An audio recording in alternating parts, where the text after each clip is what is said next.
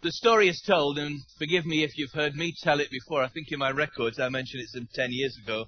Most people forget last week, never mind 10 years ago. But anyway, the story is told of a pig and a hen who were very close friends. One day they were walking down a road and they passed a church. And outside the church was a notice board with a sign which read, "Tonight at 8 p.m, ham and egg supper." "Are you planning to go?" the hen asked the pig. "No way," the pig replied. "It's okay for you. You only have to make a contribution. I have to make a personal sacrifice." And as we come to our second week in the 40 days of purpose, we focus on the first and foundational purpose for our lives, which the Bible describes by the word worship. Worship, you were planned for God's pleasure. The supreme purpose for which we were made, which we looked at last week, why on earth am I here? We are made to enjoy a relationship with the living God. And our part in that relationship, our response to God, the way that we relate to God, is covered by the word worship. But for many people, worship falls into the hen category. We think that all that God expects of us is a contribution or two, or maybe three. Some of our money for a good cause. Some of our time attending church for an hour or two on Sunday, singing hymns and songs with other Christians, praying and reading the Bible a little while each day. And some of our talents, doing a good deed or two. But in fact, what God asks of us is far, far more. And it falls into the pig and not the hen category. Worship involves personal sacrifice.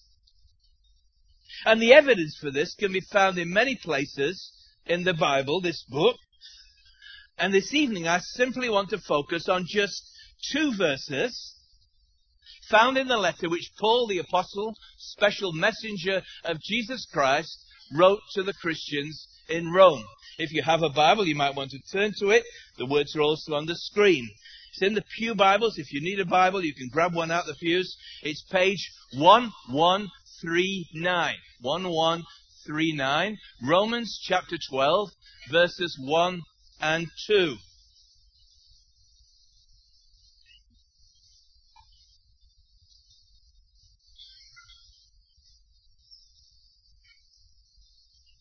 And this is what we read. "Therefore, I urge you, brothers, in view of God's mercy, to offer your bodies as living sacrifices, holy and pleasing to God. This is your spiritual act of worship. Do not conform any longer to the pattern of this world, but be transformed by the renewing of your mind. Then you will be able to test and approve what God's will is, His good, pleasing, and perfect will." What does worship mean for the Christian? Well, Paul tells us. He urges his fellow Christians, brothers and sisters, of course. He says, offer your bodies as living sacrifices. And then he says, this is your spiritual worship. This is your spiritual act of worship. To offer your bodies as living sacrifices. Now, the language of sacrifice has been devalued in our day. Somebody gives up a few things in order to play sport and we say, oh, he made a lot of sacrifices. But in our day, the language of sacrifice has been devalued to the hen category, because very few of us have probably ever seen a real sacrifice of a live animal that is killed. I have, and it's not a very pleasant sight. But when Paul wrote this, the sacrifice of animals, not pigs, but lambs, goats, big bulls, was a familiar sight in the ancient world, especially for Jews. And if they were to worship God acceptably, the people of Israel were commanded by God to bring animals for sacrifice. Now, with that background in mind, Paul writes to people who understand this. He writes to these Christians in Rome, and he tells them, you are no longer required to bring a sacrifice, you are to be a sacrifice. These are the new requirements for worship. Don't bring a sacrifice, be a sacrifice. And unlike the sacrifices in the temple of animals that were literally killed, that were dead, he says, you Christians are to be living sacrifices. Now, strictly speaking, a living sacrifice is a contradiction in terms. But the meaning is obvious, and it's very costly. Christians are to offer themselves completely to God, to be used as he sees fit, dead, as it were, to self-interest. Totally available to God, to be used at his disposal. And what Christians are to offer is their bodies. And notice he said, offer your bodies. This is your spiritual act of worship. Now, like living and sacrifice, bodies and spiritual don't seem to go together, do they really? But that's because we spiritualize worship. Mystical, ethereal, a state of mind we enter into when we're praying or singing or meditating on God's word. But worship is more than that. It is physical and spiritual. It is lived out in what we do with our bodies, with our hands, with our feet, with our eyes, with our ears, with our hearts, with our minds. Spiritual worship is to offer our bodies as living sacrifices. Now, that's the foundation. If you're still with me, and if I've conveyed in any sense how radical this is, if we understand what worship involves, our part in this relationship with God, then our natural response surely is like the pig in the story. No way! You see, we are comfortable with a contribution, but we are scared by sacrifice. Many years ago, before he turned to hymn writing, Graham Kendrick sang folk songs. My generation grew up on them. And one of them began with these words, I'd like to be a martyr if it didn't hurt too much. And offering your body as a living sacrifice sounds more like our title today should be, worship, you were planned for God's pleasure and your pain. Yet there is no mistake, for worship means you were planned for God's pleasure and your pleasure. The Shorter Westminster Catechism, going way back to 1640-something, 6 I think it was. The first question, if you're ever catechized in your church background, doesn't happen much these days. Question, what is the chief end of man? Correct answer? Answer, man's chief end is to glorify God and to enjoy him forever. So notice, back to our verses, that they end with a promise. Then you will be able to test and approve what God's will is, his good, pleasing, and perfect will. Now, I simply want, in the rest of this time, to help us to reach that point where we can truly say that God's will is good, pleasing, and perfect. Now, maybe this evening you're not yet a Christian. You've not ever made that commitment to Christ. And having heard what I've said that God requires of you, you wonder if you ever want to be one. Wow, I didn't realize it involved that much. Or maybe, perhaps for many of us here this evening, you are a Christian. And if you are ruthlessly honest with yourself, let alone anybody else, at present for you, God's will is not good, pleasing, and perfect. It seems bad, displeasing, and imperfect.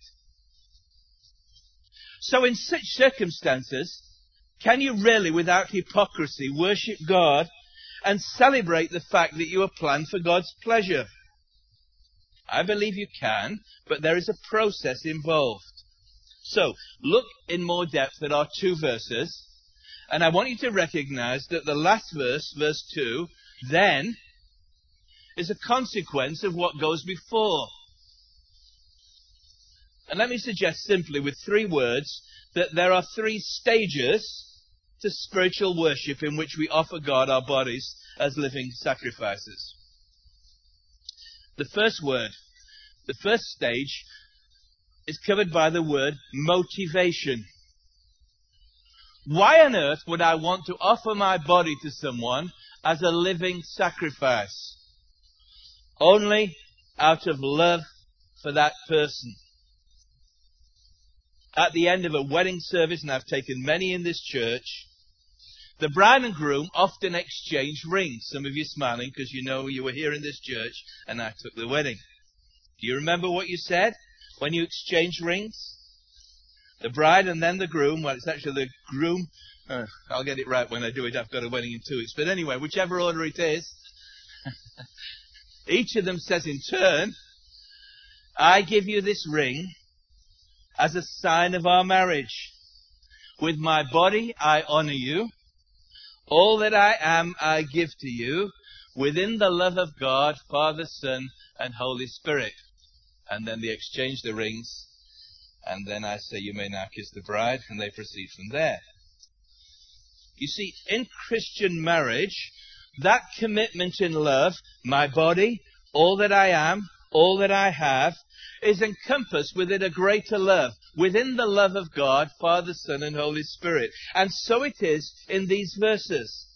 Paul says, give your bodies to God as living sacrifices. Why? Well, look what he says. In view of God's mercy. The reason for our sacrifice is in view of God's mercy. God's mercy, in fact, if you've never read the Bible, this book of Romans, the first 11 chapters of it, this is chapter 12, all the first 11 chapters are about God's mercy. Strictly in the original, it's actually plural, God's mercies. God's mercy means that God doesn't give us what we deserve. He shows mercy on us. Our rebellion against God merits the death penalty. But God showed us mercy, not only in not giving us what we did deserve, but in giving us new life, eternal life. Here's a verse from early in this book, Romans 6:23. For the wages of sin, what we deserve, is death. But the gift of God is eternal life through Jesus Christ our Lord. That's mercy. And that mercy was shown to us, not by God, not by an edict from heaven, but through Jesus, God's Son, sent from heaven. And how did he show us God's mercy? By dying the death we deserved as a sacrifice for our sin. Back in the book, chapter 3, verse 25, God presented him, Jesus, as a sacrifice of atonement. So God has shown his great love for us. Romans 5, verse 8. But God demonstrates his own love for us in this. While we were still sinners, Christ died for us. Now, if you've ever experienced that, if you've ever realized that, wow, you want to respond to it. And that's why Paul, after describing in 11 chapters all God's mercy in great detail, he then comes to chapter 12 and he says, therefore, in view of what I've written in these previous 11 chapters, therefore, in view of God's mercies described in these previous 11 chapters, here's the practical application. Here's the response of those who have received God's mercy. Therefore, I urge you, brothers, in view of God's mercy, to offer your bodies as living sacrifices, holy and pleasing to God. This is your spiritual act of worship.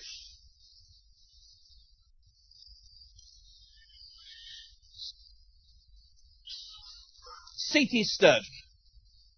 Maybe look a funny guy in there in the picture on the screen. He was born in 1860, and you may never have heard of him. But in his day, he was kind of the Michael Vaughan of cricket. He was the captain. He played cricket for Cambridge. He was an England cricketer, an outstanding athlete, and a very wealthy man from a very wealthy family. To the amazement of British society, when he finished university, he abandoned fame. He gave away absolutely all of his fortune to become a missionary. You imagine what the media would make of this today. And he was asked, why have you done this? And Studd's answer was very simple. He said this, if Jesus Christ be God and died for me, then no sacrifice can be too great for me to make for him. It's the motto of the mission that he founded, which still goes today, WEC Mission.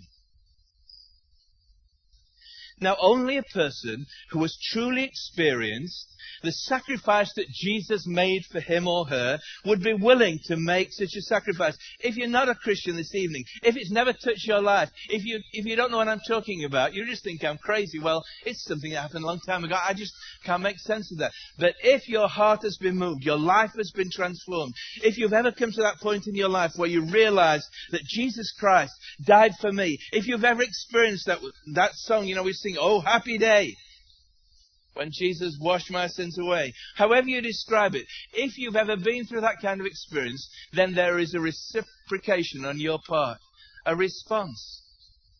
If Jesus Christ be God and died for me, then no sacrifice that I can make can ever be too great for me to make for him. If you're not a Christian, then offering your body like that must seem a crazy thing this evening. But if you are a Christian, it's the only appropriate step you can take. In fact, the word spiritual in spiritual worship there has a whole variety of meanings. It can actually mean reasonable. To offer God as your body as a living sacrifice is your reasonable worship. It's the only thing that makes sense. You see, offering God your body is the sacrifice which only a Christian would make. But also, before you become a Christian, your body is not your own to sacrifice anyway. Your body is under the control of your sinful nature. But once you become a Christian, you are set free from the power of sin. And so you are free then, the prison door is open, you are free to choose what you do with your body for the very first time in your life. Maybe you didn't realize that you're under the control of your sinful nature. But the Bible says we are. We do the things we don't want to do. And the things we want to do, we don't do or can't do. And so back earlier in this letter, and I hope by the end of this you'll want to go home and read Romans 1 to 11, this is what he says. Notice the practical implication. Do not offer the parts of your body to sin as instruments of wickedness, but rather offer yourselves to God as those who have been brought from death to life, and offer the parts of your body as instruments of righteousness. Romans 6, verse 13. Can you see how practical it is? Body parts. God is looking for body parts this evening. And such a sacrifice by the Christian is the only sacrifice that God can accept and will accept. For now you are cleansed from your sin. When you become a Christian, God forgives your sin. You are cleansed. You are declared right in his sight. The Bible describes you as holy. Holy, set apart for God. And pleasing to God. That's why he says it's the only sacrifice God will accept, holy and pleasing to God. God will not accept impure sacrifices.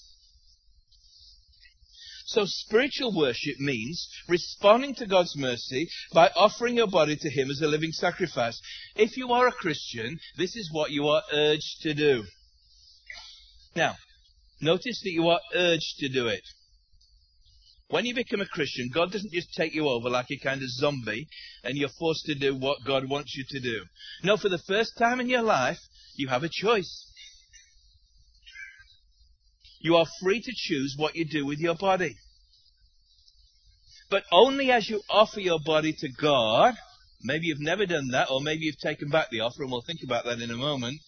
Only as you do that and keep on doing that, will you experience that God's will is good, pleasing, and perfect. That's the first stage. Motivation. Responding to God's mercy. Here's the second stage. Another word you can remember. Transformation. The first stage is what we do. Offer God our bodies. The second stage is what God does when we do that. You see, once you become a Christian, you're not abstracted to some ethereal spiritual plane, let alone transferred straight into heaven. You know, kind of beam me up Scotty sort of thing, you know? Where we worship God in heaven. No, we are left on earth for a length of time, and who knows how long. We live out our worship on earth in and through physical bodies in the real and physical world we inhabit. And here we find that we face a challenge, a serious problem, which is addressed in the first part of verse 2. The challenge is, don't conform. Look what he says, do not conform any longer to the pattern of this world. The word world is literally age. And it doesn't mean the physical world, it means the moral world in which we live. The world of people and society which is indifferent or hostile to God. A world that is corrupt and being corrupted. And you are to live out your life as a Christian in this hostile environment. And the great pressure is to conform to the way the world behaves. J.B. Phillips famously paraphrased this, don't let the world squeeze you into its mold. How easy it is to conform to the way that the world thinks and acts. To use your bodies for the wrong purpose. To go where everyone else goes. To do what everybody else does. To watch what everyone else watches. To talk like everyone else talks. To sleep around like everybody else sleeps around. We use our bodies because we conform to the pressures of the world around us. And this, says Paul, you are not to do. Well, that's easy to say, but very hard to do. And I don't think it's getting any easier in the world in which we live, as our society drifts further and further away from God, and the pressures to conform grow greater. And I believe it's accelerating very rapidly. So, let's be practical. If you're a Christian and struggling in this area, and if you aren't struggling, you probably aren't a Christian, or you're one who's given in altogether. How do you manage to stop the world squeezing you into its mold? Well, the answer is seen in the second half of what Paul says here in the sentence. Don't conform. He says, be transformed by the renewing of your mind. Now, notice two important things about this phrase. First of all, as we've already said, it is a passive experience. It is something that God does in us or for us. The first appeal is, I urge you to do something. Offer your bodies. That's active. The second is passive. It is be transformed. Something only God can do for us. You see, when a person becomes a Christian, most churches, given a live body, a new Christian, will start to work on the hands. Okay, now you're a Christian. This is what you're supposed to do. And let's start working on the feet. These are the places you should go to, and these are the ones you shouldn't go to. And let's have a think about the eyes. These are the things you ought to watch and see, and these are the things you ought to avoid. And what about your ears? What kind of music do you listen to? What do you do? Well, we better work on that as well, and so on. And that kind of imposed change is usually an external act, and it rarely lasts because most people can't manage to keep up appearances, let alone reality. But here's the interesting thing.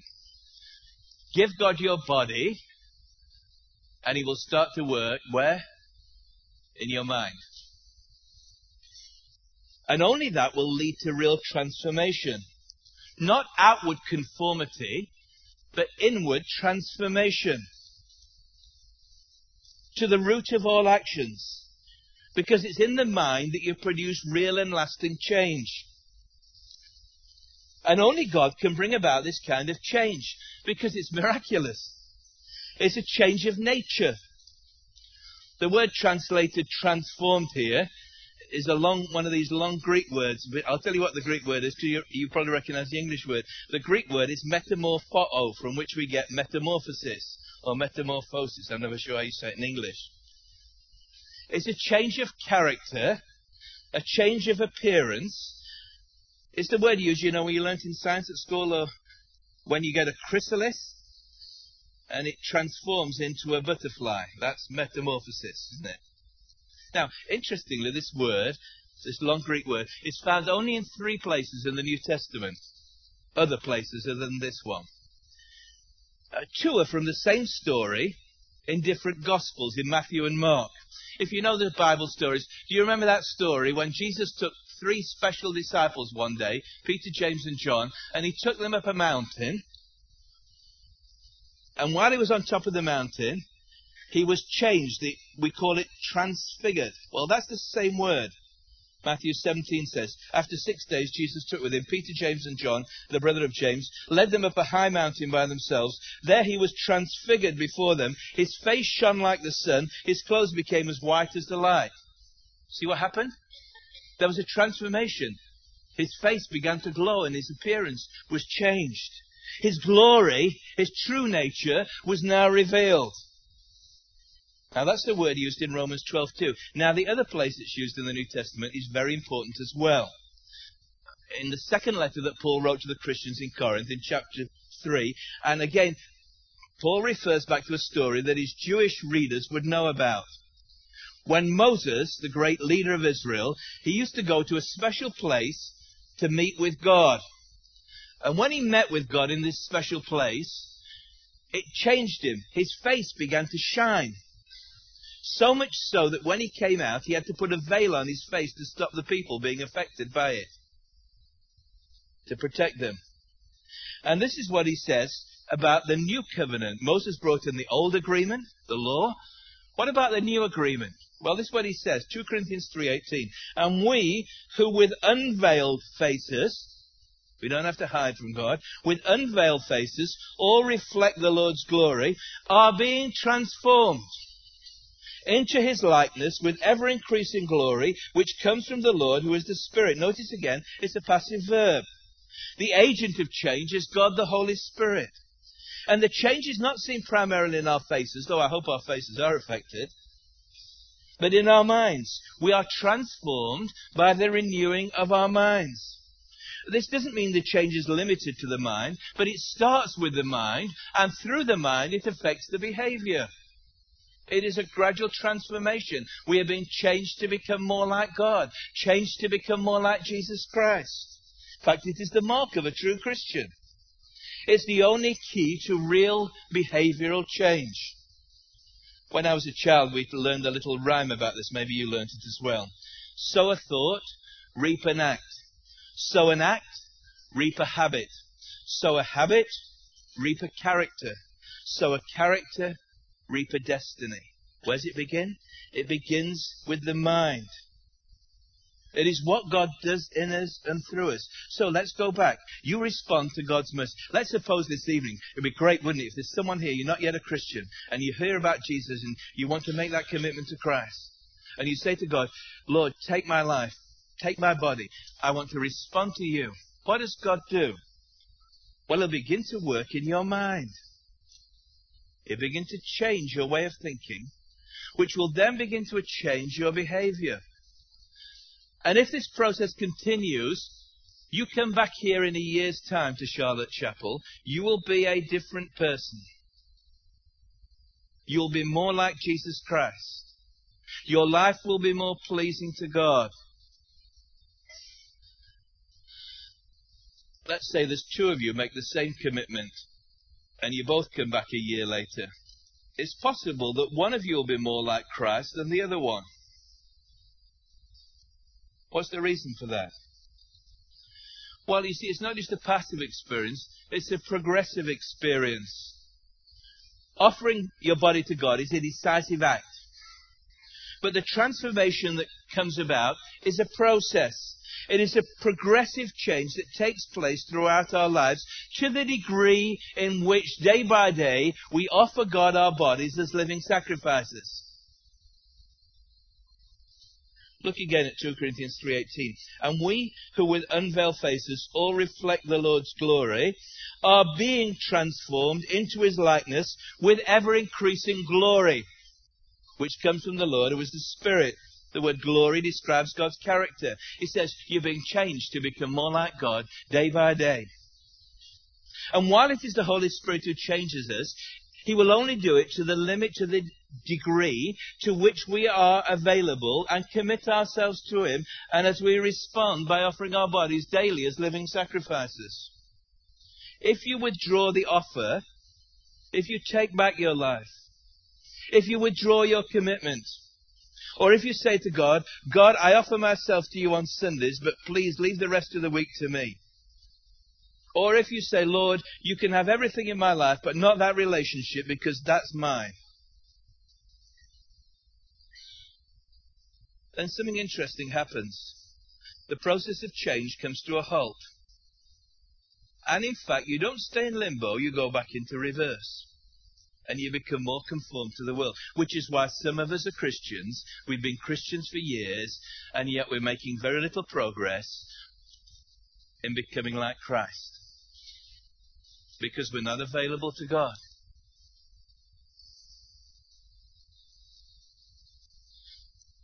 The mark of a true Christian is that you are being transformed, changed to become more like God, more like Christ.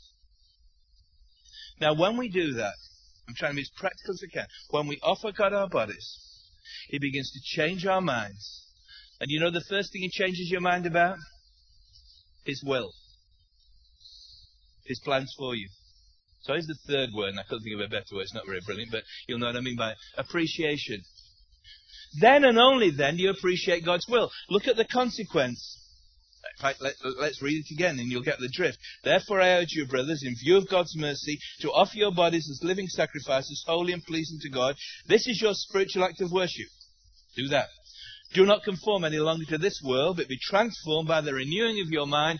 Then, and only then, will you be able to test and approve what God's will is, His good, pleasing, and perfect will. You will prove in experience that God's will is good, pleasing, and perfect. Now, the word translated test and approve there is only one word in the original language. It means to try something out in practice. Let me give you an example of a place where it occurs in the New Testament. Do you remember, if you know the gospel stories, do you remember Jesus told a parable about a wedding banquet? And all the people who were invited made excuses and said they couldn't come. Well, one of the jokers said, and there is a joke in this, if you understand what Jesus was saying. One of the jokers said, I cannot come because I've bought 5 pair of oxen and I'm going to go and try them out. Now, the joke is that no self-respecting Jew would ever buy 5 pair of oxen before trying them out first. And that's why Jesus is saying that is a facile excuse. Nobody would ever do that. Now, that's the same word used here. You see, there are some people who want God's will on 28-day approval. You know, like a catalogue, and you can send it back if you don't fancy it. Or, Lord, send me a video of it and I'll have a think about it. No, you make the commitment, and then God begins to change your mind. And if beforehand God was to tell you what His will for you is, you might say, there is no way I'm ever going to become a missionary. There is no way I'm ever going to marry that person. Or not marry at all. There is no way I'm going to do that career or abandon that prospect or whatever it might be that God has in mind for you. But you give God your body, He begins to change your mind, and then you say, isn't God's will great? It's good. It's perfect. It's just tailor-made for me. And it's acceptable to God, and it's acceptable to me. We only prove in experience that God's will is good and pleasing and perfect when we take the step of faith by making that commitment of offering God our bodies as living sacrifices. Then and only then do we test and approve in practice what God's will is, His good and pleasing and perfect will. Now, this applies when you first become a Christian. So let me speak to those of you. It's great to see you here if you've been coming along. Maybe you're not, only God knows, and I don't know. I know some of you, but not many of you. But maybe you're not yet a Christian, and you've been hearing the story about what Jesus did and the commitment you need to make, and you're thinking to yourself, and maybe this evening it's just reinforced this, you're thinking, wow, this is a lot bigger thing than I ever anticipated. I thought it was just a matter of, getting along with a few Christians and coming along to church on Sunday and maybe doing a bit of Bible reading, but sacrifice, that's a big step. Yes, it is. Jesus said, count the cost before you follow me. Constantly. Don't just jump into it because you might regret it later. But it's a step of faith. It's just going back to the marriage relationship. It'd be pretty stupid if walking out the door here, somebody's going to tell me this happened to them, but okay, but it's generally very stupid. If walking out the door here, a young man bumps into a young lady and says, wow, I've not met you before. I think you're just the one for me. Let's get married. Well, you think the person's off the head, what are they talking about, Okay, I know somebody's going to tell me you haven't, but it's not a very good idea. What happens is, you see that nice person, you think, that looks a nice person. I wonder what kind of person they are. And so you go into the coffee lounge afterwards. By the way, you're invited to coffee, all the young people. This may happen to you, you never know. And you go to that nice young lady and you begin to talk to her and you think, she seems pretty sensible to me. And nice personality, nice smile. Dresses well. Fancy a coffee this week. And so you begin to get to know them. And you learn something about them. And it may go 2 or 3 weeks and you think, nah. Or she might say, no. Yes, more likely. But let's say the relationship develops, and the more you see, the more you like. And after some months or maybe a year or so, you think, this is the person for me. Now, that's not blind faith. That's a commitment based on what you've learnt about this person. But there has to come a step where you make a commitment and say, I'm going to stand up in this church or some other church and say, I take you as my lawfully wedded wife, forsaking all others. I give myself only to you. Now, the same thing applies with being a Christian. You learn about who God is. And you learn about His Son and what He's done for you. And some of you have done that, maybe for weeks and months now. Maybe some of you have grown up in church knowing this in Christian families. But there has to come a point of personal commitment where you say, I know enough now to respond to God's mercy and to receive Christ as my Savior and Lord and to make that commitment of offering my body to Him. Otherwise, you'll just dither along forever. You'll be a perpetual bachelor in the spiritual life. Or spinster. I'm not criticizing those who are single, just follow the analogy closely. This is to do with following Christ. Now, maybe this evening you need to do that. Maybe this is it. This is your spiritual marriage today. I'll give you an opportunity in a moment to pray if you'd like to do that. You know enough now. Maybe you don't know enough yet. You need to keep finding out more before you get to the point where you know enough to make the commitment. But there has to come a point of commitment. Now let me speak to those of us who are Christians.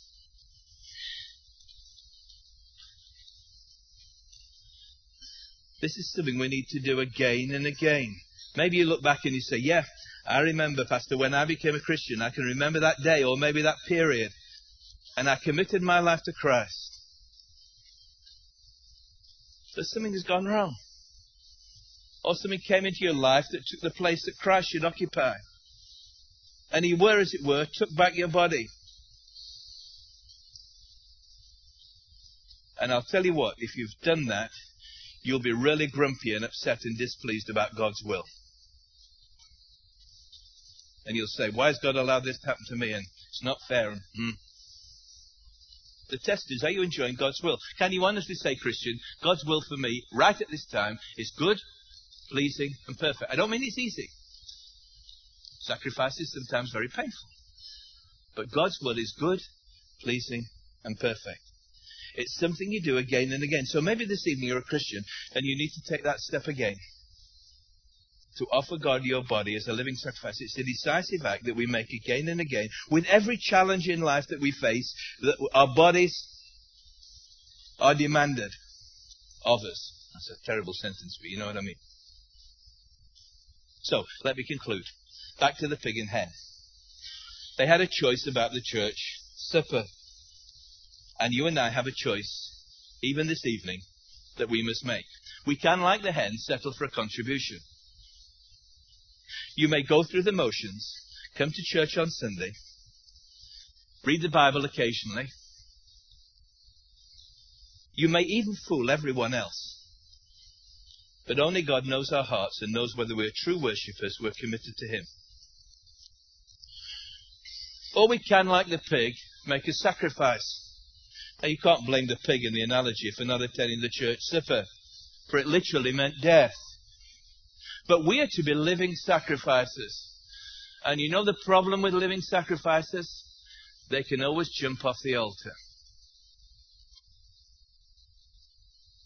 Offering our bodies to God as living sacrifices means trusting God completely into the day-to-day challenges of our lives.